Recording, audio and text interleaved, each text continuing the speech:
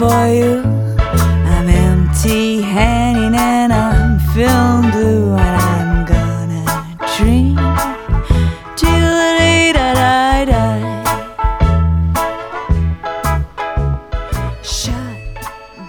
Hello everyone, hey folks, it's John here with a little bonus Cold Shots episode. I think this is the 11th edition of this one. Today I'm actually coming from you. It's Saturday, July 23rd, 2022. And this one's going to be fun. Another selection of a beer that I picked up when we were on a little cottage trip to Quebec. This one is from a brewery in Quebec City called Brasseur sur Demande. This or BSD, if you want to anglicize the initials of it. This one's called Milky Vanilli. It's a milkshake IPA. Milkshake IPAs, I don't think we've ever actually... I think we've done one milkshake IPA previously on our program, which was one for Analog Brewing. I think it was for an Edmonton Spotlight. Milkshake IPAs tend to add a little bit of lactose, give you that kind of milky, creamy flavor, alongside the rest of the kind of typical flavors you might expect with the pale ale. And this one is similarly the same. I should also note Brasseur sur Demande. I couldn't really find a lot of information on them. I'll put the website in the show notes, but not a lot of details on their website specifically. Just kind of some information on the beer. And if you're listening to this and you're not bilingual, there's not a lot of information as well for the English side of things. But I did find out that they were started in 2017, and they are located, of course, in Quebec City in the Limoilou district of Quebec. They offer tons of products. They have like a tap house there, specializing brewing in small and medium volumes, and they're available at like 200, I think over 220 locations, point of sale across Quebec, presumably at kind of big retailers and also at smaller macro brasseries where you can pick up like tons of craft beer, and that's where I got this with a few other ones. So excited to try this one. Never tried many beers from this brewery before. But before I do, I'll just talk quickly on the can. Love the can artwork on these. They used to start off, when they started this brewery, they were doing bottles and growlers, and now they're doing cans. I love their art style. It's kind of, I don't even really know how to describe it. If you remember like Neopets in the 90s and 2000s as a kid, the kind of like monster creatures, it kind of has that going on. The art style's a little bit different, but it's got these kind of like funky, freaky looking monsters on them. And what's cool about this too, it's a sticker label that goes around. They have the same monster kind of on the front of it. They have them on the back side. They have a kind of like splitting between the stickers, so it kind of gives it the sense of it wrapping around. So that's really cool. I think that I've never seen a brewery do like a can sticker like that. And what I love about this can too is they have tons of detail about the beer itself. They mentioned, of course, the strong beer. It's 6.7% ABV, classified, of course, a milkshake IPA. Citra hops in this one, and Madagascar vanilla, and also notes that it's got lactose content in case you're lactose intolerant or you want to know. It's also got like the website, social media information, the full address of the brewery itself too. I'm a fan of this can. Although the art style isn't totally my thing, it's got clear love and attention all over the can. Great assortment of details, information about the beer itself.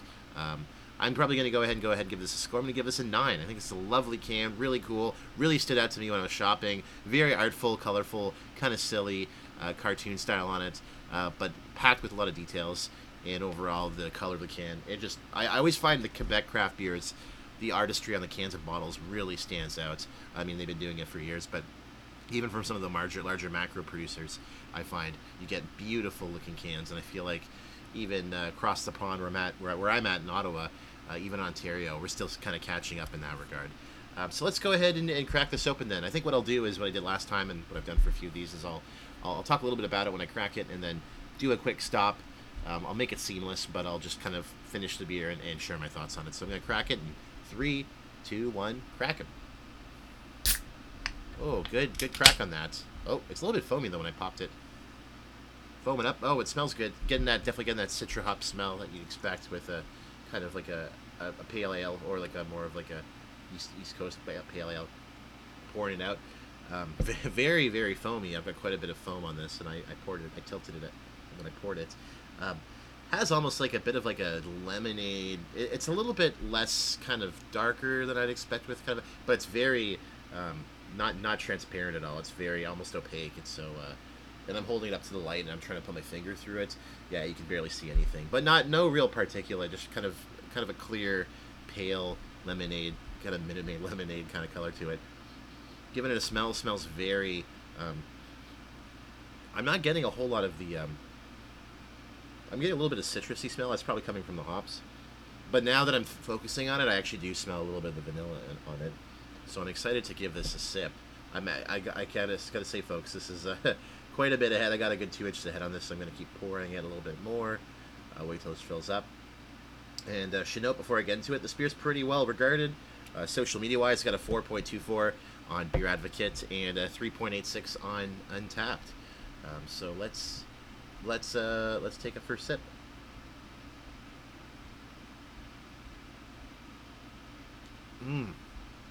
That's pretty good.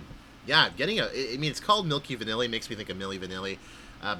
Gives me a very strong milky lactose flavor to it. But the body-wise, it's pretty medium-bodied, I think. 6.7%, I can taste a little bit of the alcohol in it, but I feel like the kind of vanilla lactose flavor really kind of meshes well with that. Like, it actually helps to make this a little bit more sessionable. But I'm not getting a whole lot of extra flavors other than that. I was expecting more. I don't know. I guess it feels a little bit thin. I was expecting something almost a little bit more richer, a little bit kind of heavier. But this one's actually feels very light to taste. So I think I'm going to keep drinking this. I've taken some pretty large sips, but I feel pretty confident about it. But I'm going to go ahead, give this a quick pause. I'll jump back in with my final thoughts, and then we'll give these the ratings. Alright, folks, I have a little bit left to sip on this, but I've been drinking this, and I feel pretty good and confident on my thoughts on it. So I'm going to go ahead and start off. Much as I said, it does have that obvious vanilla taste to it, giving you that kind of milky lactose taste with the same similar citra hops, the kind of more of the citrusy, lemony, kind of orange, grapefruit kind of flavorings that you'd expect with that type of hop. Kind of meshes pretty well, but it's a little thin. Mouthfeel wise, pretty light. I can really taste the alcohol on the kind of the back half of it, which makes it actually kind of. I found as I was drinking more of this, I was enjoying it a bit less. I'm not a big, honestly, I'm not a big milkshake IPA guy, so maybe take that, with my views with a grain of salt. But we did have a milkshake IPA before. I think it was like a peach mango one, and that was a very, very tasty one. So overall, in terms of taste, I'm gonna go ahead and give this a 6. I think it's pretty decent. It's drinkable. It's not terrible, but really not my thing. I think for some people this might be decent, and this might be something they really like. But for me, this is a pretty straightforward milkshake IPA. It's not really rocking the boat. It's pretty decent. It's not giving me extra flavors and doing anything too differently. But it's not really my type of beverage of choice.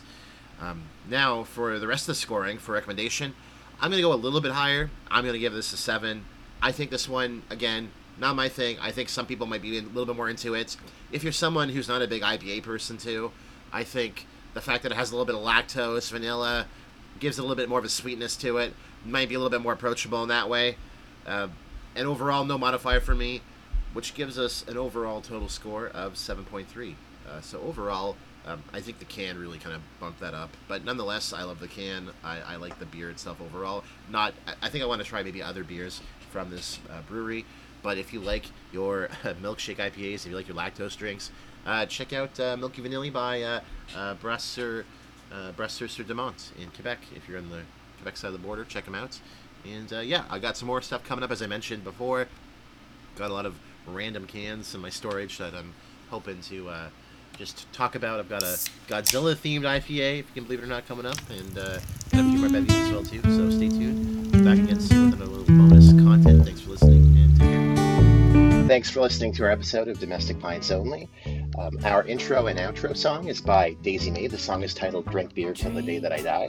You can find them at www.daisymay.com. Our artwork is by Natalie Rivet. You can find her artwork on Instagram at Natalie Rivet Artist, or on our website, www.natalierivet.com. That's RIVET.